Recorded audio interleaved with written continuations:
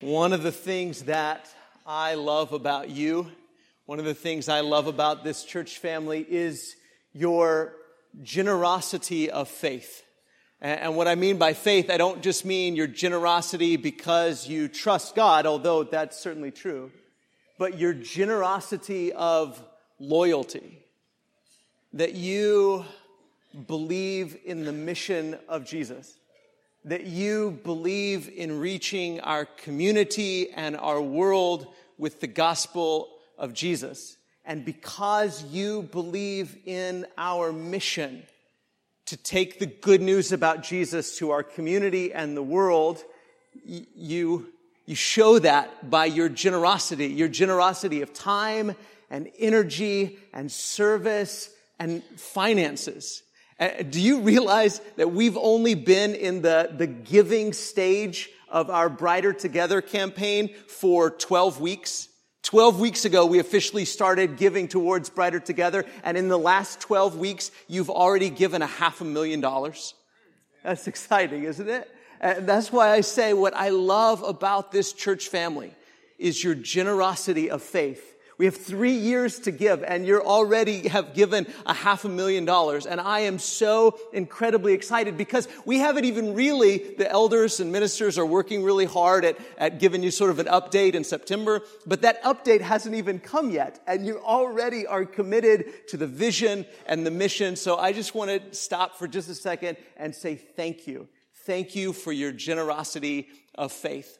And it is that mission and the truth of the gospel that is at the very heart of what we've been talking about the last few weeks about the Holy Spirit.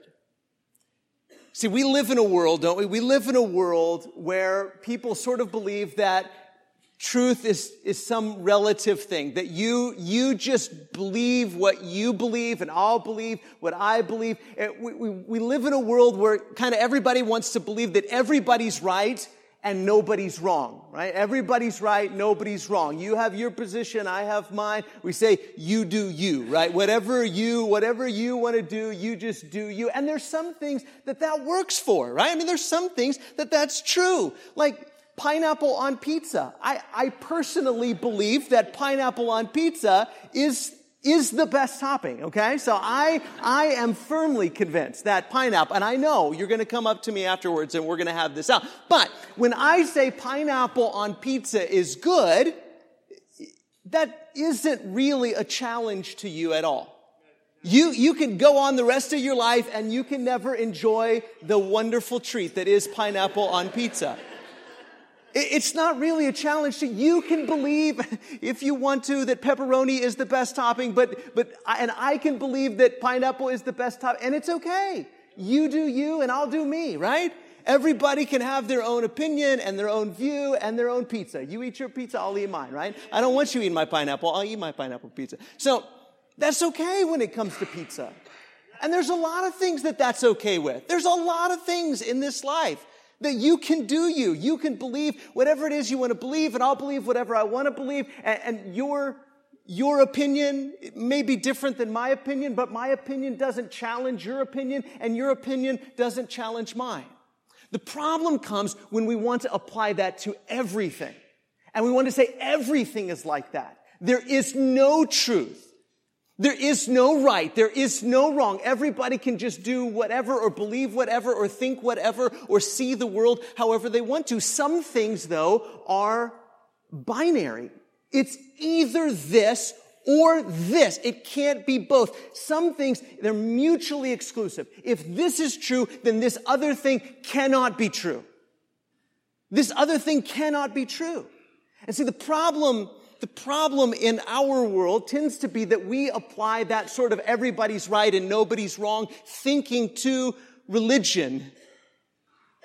And Christianity just doesn't fit in that category. Because our claim, what we're claiming is not just Jesus was a pretty good fella. And your life might be a little bit better if you followed this Jesus guy. That's not our claim. That's not what we're saying. What we are saying is Jesus is King. Jesus is Lord of heaven and earth. All authority in heaven and on earth has been given to Jesus. Now, either that claim is true or it's not. It can't be true for you, but not true for me. It's either true or it's not true. And we have to understand that. Again, as we talked about last week, that is the truth that the Spirit of God is pouring out in the world, that Jesus is Lord. Let's continue in John chapter 16. Last week we looked at John 15 when Jesus calls the Holy Spirit the Spirit of truth. This morning let's look at John chapter 16 starting in verse 1. I have said all these things to you to keep you. Jesus is talking to his apostles right before his execution, right before his trial and his execution, his crucifixion. And he says, I've said all these things to you to keep you from falling away. They, the religious leaders, they will put you out of the synagogues. Indeed, the hour is coming, listen to this, when whoever kills you will think he is offering service to whom? God. Jesus says there's an hour coming, not just when I'm going to die, but there's an hour coming when you're going to die. My apostles, my disciples, there's coming an hour when you will not only be put out of the synagogue and killed, but the people who do that, the people who put you out of the synagogue, that kill you, that stone you, that execute you, they will do so thinking that they're offering service to God. And they will do these things because they have not known the Father nor me. Jesus says the reason why a person can kill you as a religious act, believing that their murder of you is service to God, the reason they can do that is because they don't know God. Because they don't know God. And I hesitated to make this point, but I think it's incredibly important. There are few things in the world as destructive as religious people who don't know God. That has historically proven to be the case. There are few things in the world as destructive as religious people who don't know God. Now, there are some who claim there's nothing as destructive as religious people, period, but that's not true. What is true, though, is there are few things in the world as destructive as religious people who don't know God. Paul, the Apostle Paul, is an example of that, isn't he? Before Paul became a follower of Jesus, he was a persecutor of the church. He went city by city arresting people and persecuting people, trying to scare Jesus out of people. He was a religious terrorist. And do you know why? He persecuted the church and he killed people and he imprisoned people and he stood there as Stephen was being stoned to death. Why did he do that? Because he did not know God. He knew Scripture. He thought he knew God. He thought what he was doing was an act of service to God, but he didn't know God. And when did all that change? When did he stop killing Christians? When he saw Jesus. Because when you've seen Jesus, when you know Jesus, you know God. And if you don't know Jesus of Nazareth, if you don't know Jesus the Christ, if you don't know Jesus the Messiah, then your view of God is skewed. And some of us even, historically, people who claim to be followers of Jesus and who did atrocious, heinous, unjust things in the name of God because we didn't know God. And that should be a sobering thought for every single religious person in the world, shouldn't it? That there are few things as destructive as religious people who don't know God, because we have the capacity to do horrible, despicable, unjust things, thinking that our injustice is service to God. And Jesus says to his apostles, that time is coming for you, when people will put you out of the synagogue. And that sounds like no big deal, right? Put you out of the synagogue, or you can't go to church anymore. I mean, you can't imagine how horrible that would be. Maybe you can. Cut off from your family, cut off from your friends, cut off from your community, cut off from your tribe, your people group, and saying, you're no longer one of us. We don't know you anymore. Get out. We won't sell to you. We won't buy from you. We won't trade with you. We won't talk to you. We don't want to look at you. We don't want you at dinner. And they would put them out of the synagogue and kill them, thinking that they're offering service to God. And he's preparing them for that time. And then he says this, verse 4, but I have said these things to you, that when their hour comes. That's an interesting phrase, isn't it? When their hour comes. And Jesus has been saying that about himself, hasn't he? When my hour comes, my hour has not yet come, my hour is coming. And then when his time for crucifixion and ascension comes, he says, my hour has come. He says, their hour will come. And when their hour comes, you may remember that I told them to you. I did not say these things to you from the beginning because I was with you. But now I'm going to him who sent me, and none of you asked me, where are you going? But because I've said these things to you, sorrow has filled your heart. Nevertheless, I tell you the truth. It is to your advantage that I go away. For if I do not go away, the helper will not come to you. But if I go, I will send him to you. Now, here's where I want us to spend most of our time this morning. And when he comes, he will, notice that word, convict the world concerning sin, righteousness, and judgment. When the Spirit of truth comes, when the helper comes, when as we said a few weeks ago, when the emissary from heaven comes to be with you, through you, he will convict the world concerning sin, concerning righteousness, concerning judgment. Let's think about that for just a second. Now, what does he mean by convict? I think most of the time when we've read this passage or thought about this passage, because when we think of the word convict, we think it means to feel guilty, right? To feel guilty. We put the emphasis on the feeling. Like, I'm convicted. Oh, I was really convicted today. That really convicted me. The truth is that the word convict here simply means to tell someone their fault. To tell them, whether they feel it or not, whether they agree with it or not, whether they accept it or not. The same word is used in Matthew 18:15, when Jesus says, if your brother sins against you, go and tell him his fault. Tell him his fault. It's the same word as convict here. So Jesus says when the Spirit comes, he will tell the world their fault. Some will accept it and feel convicted and realize I am convicted, I'm wrong. And some will reject it. The same way Jesus says, if your brother sins against you, go and tell him his fault. Go and convict him. And if he listens to you, great, you've gained your brother. And if he doesn't listen to you, here's what you do next. And Jesus says, the Spirit of God, the Spirit of truth, the helper, will come and he will be with you and he will tell the world their fault. He will tell the world their fault. He will tell the world that they're wrong. Now, what does that mean for us? Jesus is specifically talking to his apostles, yes, but I think if we carry through and we read through the rest of the New Testament, we'll see that this mission of the Spirit convicting the world of sin, convicting the world concerning sin and righteousness and judgment continues to be our mission. I think the rest of the New Testament would confirm that if we are Spirit-empowered people, then we participate in the Spirit's mission to convict the world. That doesn't mean that it's our job to make the world feel convicted, right?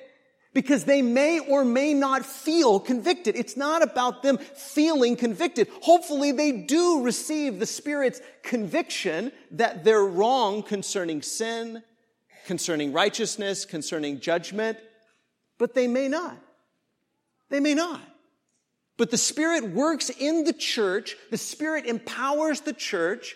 Through God's people, the Spirit is working to convict the world, to tell the world their fault concerning sin and righteousness and judgment. Now, what do those terms mean? What does Jesus mean by saying that the Spirit of truth, the Spirit of God will come and he will tell the world, he will convict the world concerning sin and righteousness and judgment? Let's look at those three things because he explains them. Verse 9. concerning sin because they do not believe in me.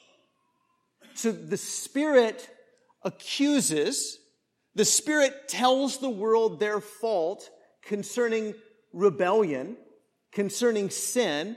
Why? Because they do not believe in me. So the Spirit accuses the world concerning their rejection of Jesus. See, when truth is preached, the lie is condemned, right? And that's not true in everything. When I say pineapple on pizza is good, it doesn't condemn somebody who says pepperoni on pizza is good. Those two things aren't necessarily mutually exclusive. But when we say Jesus is Lord, it condemns the lies, plural, that contradict that. No one else can claim to be the Lord. No one else can claim to have all of the authority. If this is true, if it's true that Jesus is Lord, then all of the lies are contradicted, are condemned, are told their fault. And Jesus says the Spirit of truth is going to come, and through you, the Spirit is going to convict the world concerning their sin because they do not believe in me, because they reject me. A great example is in Acts chapter 2, isn't it? Remember on the day of Pentecost, and Peter, filled with the Holy Spirit, gets up in front of the people and he tells the Jewish people that are gathered there, thousands of them, let all the house of Israel therefore know for certain that God has made him both Lord and Christ. Both Kyrios, both the Lord, who's in charge and who is the master and who is the king, and the Christ, the anointed priestly king, that God has made him both Lord and Christ, this Jesus whom you crucified. You crucified. You rejected the one that God has made both Lord and Messiah, both Lord and Christ. Now the Spirit has convicted, right? The Spirit has announced and proclaimed, you're wrong. In rejecting Jesus, you're wrong. In rejecting Jesus, you are rejecting salvation. In rejecting Jesus, you are rejecting life. You are rejecting the gifts of God. And not only are you rejecting them, but you're spitting on them. You crucified the Messiah. And he is the Messiah. But that doesn't guarantee that the people who hear that message are convicted or feel convicted. They are convicted whether they feel it or not. And you see, today, when you and I, in the power of the Spirit, because Paul says in 1 Corinthians chapter 12 that you can't say Jesus is Lord except in the Spirit, right?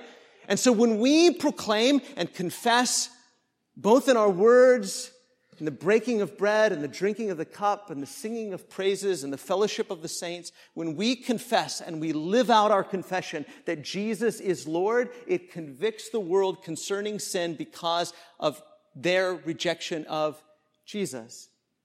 Because two truth claims that are contradictory and mutually exclusive, they cannot both be true. Either Jesus is Lord or he's not. And when we, in the power of the Spirit, say Jesus is Lord, then it convicts the world, it proclaims, it tells the world their fault concerning the rejection of Jesus. Now, hopefully, the hope is that they say, you know what? I agree. I believe that. And that they give their life to Jesus. And that they share in the fellowship of the Father and the Son and the Spirit. And they begin to confess with their mouth that Jesus Christ is Lord. That they're buried with Jesus in baptism. And that they're raised up to be a part of the family that confesses the name of Jesus. But we have to understand why confession of Jesus is controversial. And that's what Jesus is calling us to. That's the life he says, listen, if you're ashamed to confess me before men, I won't confess you before my Father. But if you confess me before men, then I will confess you before my Father. Again, we're not confessing, well, Jesus is a pretty good fella, and I like him. He works for me. I'm pretty sure he'd work for you too, so you might want to try him out. That's not what we're saying. The gospel isn't that Jesus is a pretty good idea, or that Jesus had some pretty good things to say, or Jesus is pretty nice and I think you would like him. The gospel is that Jesus is King. Jesus is uniting all things in heaven and on earth, Ephesians chapter 1. That's the gospel. And that's what we're confessing. And we have to understand that whether we want to be controversial or not, whether we want to I don't like telling people they're wrong. Do you? You don't have to get in their face and wag your finger at them to say, you're wrong, you're wrong, you're wrong. Saying Jesus is Lord is enough. Because you're saying Jesus is Lord.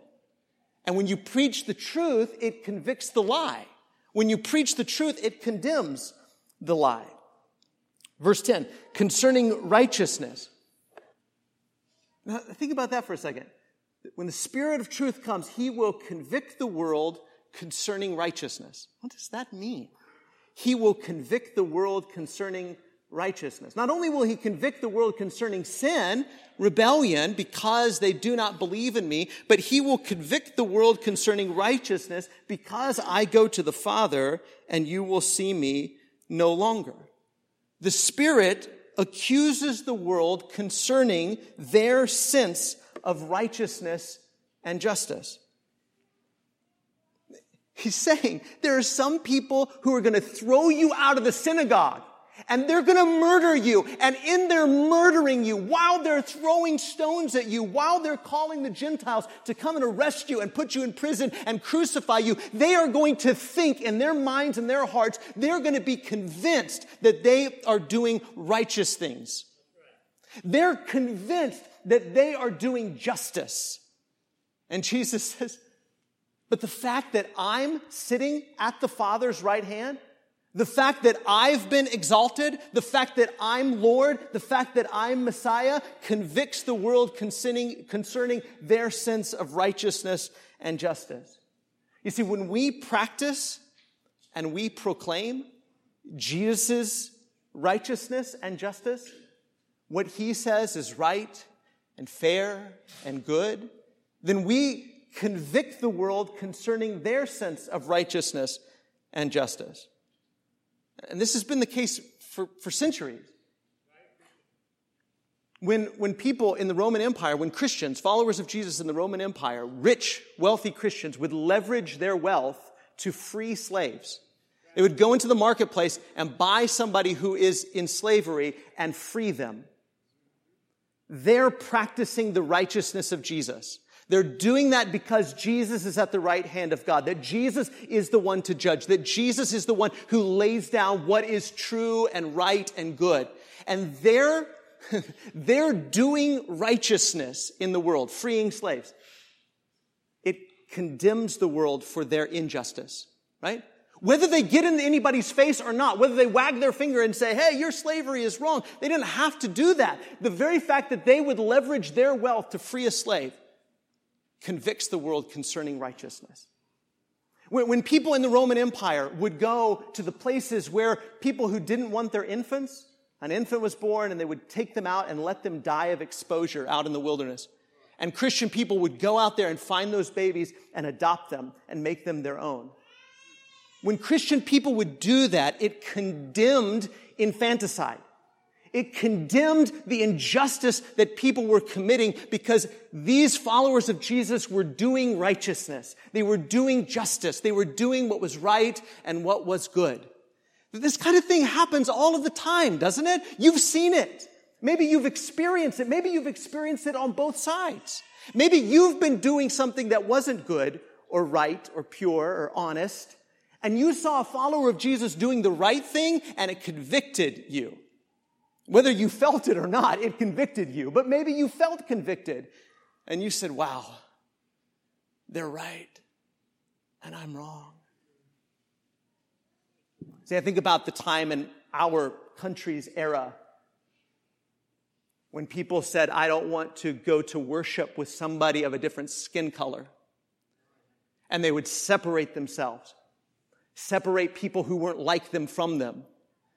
And when some Christian people saw the injustice and the wrongness in that and said, I'm not going along with those social norms. I'm going to break these barriers. I'm going to have fellowship with my brothers and sisters in Christ, regardless of what their skin color is. And we're all going to come together as one family. That kind of behavior, that kind of righteousness convicted the world of their unrighteousness, of their injustice, whether they felt convicted or not, because sometimes they didn't feel convicted. In fact, the wrath came down. That's what happens. That's what Jesus is telling his apostles, isn't it? That when you go out and by the power of the Spirit, you proclaim and you practice my righteousness, the Spirit through you convicts the world concerning righteousness. Because they all think that they know God. And they all think that what they're doing is the will of God. They all think what they're doing is righteous behavior. But when you go out and you live by the power of the Spirit, you convict the world concerning righteousness. Why? Because I go to the Father and you will see me no longer. Because I am at the right hand of God. My righteousness is righteousness. My righteousness is the way you walk with God and live with God. When you love, you convict the world for its hate. You don't have to wag your finger and say, hate is bad, hate is wrong, don't hate people. All you got to do is love. And when you love, you convict the world for its hate. When you forgive, you convict the world for its retribution and its revenge. When you show generosity, you convict the world concerning its greed. When you show hospitality, you convict the world concerning its inhospitality. And you and I have been on both sides of that, haven't we? We see Jesus and his righteousness, the way he walks with God, and what he does and what he says, and it has convicted us. It says, Wes, you're not as hospitable as you think you are. You're not as loving as you think you are, Wes. You're not as forgiving as you think you are, Wes. You're not as right as you think you are. And it convicts us, and we go to Jesus for forgiveness and restoration. And when we live that out, when we live out love and forgiveness and generosity and hospitality and the righteousness of Jesus because he is at the right hand of the Father, the Spirit through us convicts the world concerning righteousness. Now, verse 11, concerning judgment. He says, the Spirit will convict the world concerning judgment, because the ruler of this world is judged. Here is the irony, the beautiful, wonderful, exciting, glorious irony of the Gospel of John. The whole Gospel of John, it seems like who's on trial? Who does it seem like is on trial in the Gospel? Jesus, right? Jesus is on trial. Jesus is on trial. People are saying, who is this guy? What's he all about? Is he true? Is he from God? Is he righteous? Is he good? Is he a prophet? Is he the Messiah? And then finally, the rulers, the people in charge, they say he's not the Messiah. Crucify him. Kill him. We have no other king but Caesar. And what Jesus is saying all throughout this gospel account, and especially here, is that it's not really the world, or it's not really Jesus who's on trial, but the world. It's the Jewish leaders who are on trial. The Spirit, through the work of the church, through Jesus, accuses the world, convicts the world concerning their judgment. More specifically, it wasn't just the world or the rulers who were on trial, but the ruler of the world. I think he means Satan. He's on trial here, not Jesus. And when they executed Jesus, they didn't condemn him. They exalted him. Ironically, they didn't condemn Jesus when they executed him. They exalted him. They lifted him up, and he drew the world to himself. When they executed him, they didn't condemn him. They condemned themselves. And Jesus says the same is going to be true for you, my apostles, and then my disciples and my followers, the church.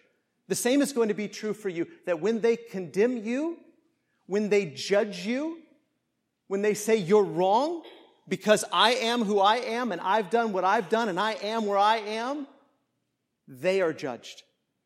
And you participate in the rule and the reign of Jesus by doing exactly the kinds of things that he did, by proclaiming his deity and his lordship, his messiahship, by practicing his righteousness, and by allowing the judgment of the world to fall on you. You participate with God, with the Son, with the Father, with the Son, with the Spirit in the world being judged. Look at a passage in Romans chapter 12, because I think this will really help us to see clearly what Jesus is saying, because Paul echoes these same sentiments. Romans chapter 12 and verse 14. Bless those who, what, church? Persecute you. Bless and do not curse them. Rejoice with those who rejoice. Weep with those who weep. Live in harmony with one another. Do not be haughty. That means don't be high-minded. Don't think better of yourself than you should. But associate with the lowly. Never be wise in your own sight. Repay no one evil for evil, but give thought to do what is honorable in the sight of all. If possible, so far as it depends on you, live peaceably with all. Do you see how when you live this out, when you refuse to participate in retribution and revenge, when you refuse to speak evil of someone, when you refuse to slap the person who slapped you, you condemn the slapping in the first place. But when you participate in it, you become a participant of it. Jesus says the Spirit working through you as the love and joy and peace and patience and kindness and goodness and faithfulness and gentleness and self-control of the Spirit can be seen in you. The Spirit is convicting the world concerning sin and righteousness and judgment. Beloved, never avenge yourselves, but leave it to the wrath of God, for it is written, vengeance is mine, I will repay, says the Lord. To the contrary, if your enemy is hungry, what? Feed him. If he's thirsty, give him something to drink, for by so doing, you will heap burning coals on his head. Do not be overcome by evil, but overcome evil with good. You participate in the judgment of the wicked by allowing their injustice to fall on you. When we choose, I will stand with Jesus, I will walk with Jesus, I will suffer with Jesus, then we rule with Jesus. The Spirit convicts the world concerning sin and righteousness and judgment through us when we participate in this way. Our enemies are being convicted of their sin by our walking in the Spirit. Now, they may either reject or accept the conviction. They may say, I'm not guilty. I'm not wrong. You're a weirdo. Why do you live like that? I don't understand you. You people are strange. But whether they accept it or not, or believe it or not, or feel it or not, the Spirit is convicting the world concerning sin and righteousness and judgment.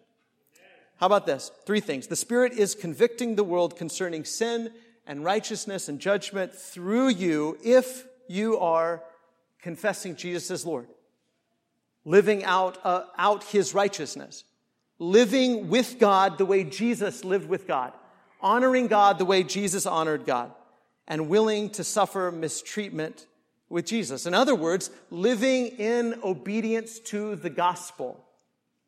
Sometimes we call getting baptized obeying the gospel. Is it part of obeying the gospel? Sure, absolutely. It's the beginning of a life of obedience. But every single day we have a choice. Will I obey the gospel today? Will I obey the gospel today? Will I confess Jesus as Lord? Will I live out his righteousness? Am I willing to suffer mistreatment with Jesus? And when we do this, the Spirit is convicting the world concerning sin and righteousness and judgment. And some of them are going to look at us and say, they're right and I'm wrong and I need to come to Jesus for forgiveness and restoration. I need to come to Jesus to be reconciled to God. And some of them will reject it. And in rejecting that, they will reject Jesus and they will reject you. But here's the moment of truth question. Is the Spirit convicting the world through your obedience to the gospel? Sometimes it's uncomfortable. It's uncomfortable to obey the gospel. Because when you obey the gospel, when you preach the truth, you convict the lie. When you practice love, you convict the hate. When you practice forgiveness, you convict the bitterness and the revenge. When you practice generosity, you convict the greed. And other people say, why do you do that? You think you're better than us? Why do you do that? Why do you live that way? I don't understand you. Why are you always doing these things? And it's really hard to live like that because sometimes we lose friends and sometimes we lose family. Because they may think that what they're doing is righteous. But we know what righteousness looks like because we know what God looks like if we know Jesus. And that's what we're saying when we say, I'm a follower of Jesus. That's what we're saying when we're baptized into Jesus, is I want to be associated with him. I want to confess his name and practice his righteousness. I want to do things his way. I want to follow him. I want to belong to him. I'm convicted and I need forgiveness. And I want the Spirit to work through me that my friends and my family might come to know God and be reconciled to him. So maybe there's somebody this morning and you realize you're not right with God. The Spirit, through the gospel and through the work of the church, has convicted you. And you've felt and realized and acknowledged and accepted that conviction that you need to be put right with God. He offers you that. He offers you rightness to be in a right covenant relationship with him. You respond by repenting and being baptized into Jesus, confessing his name now and for the rest of our life. Or maybe we've wandered away. Maybe we've stopped allowing the Spirit to convict the world through us because we'd rather be friends with the world than we would friends with God. And maybe you need restoration, or maybe you just need prayers. If there's anything at all that we can do for you, visit with our shepherds after service or come forward now as we stand and sing.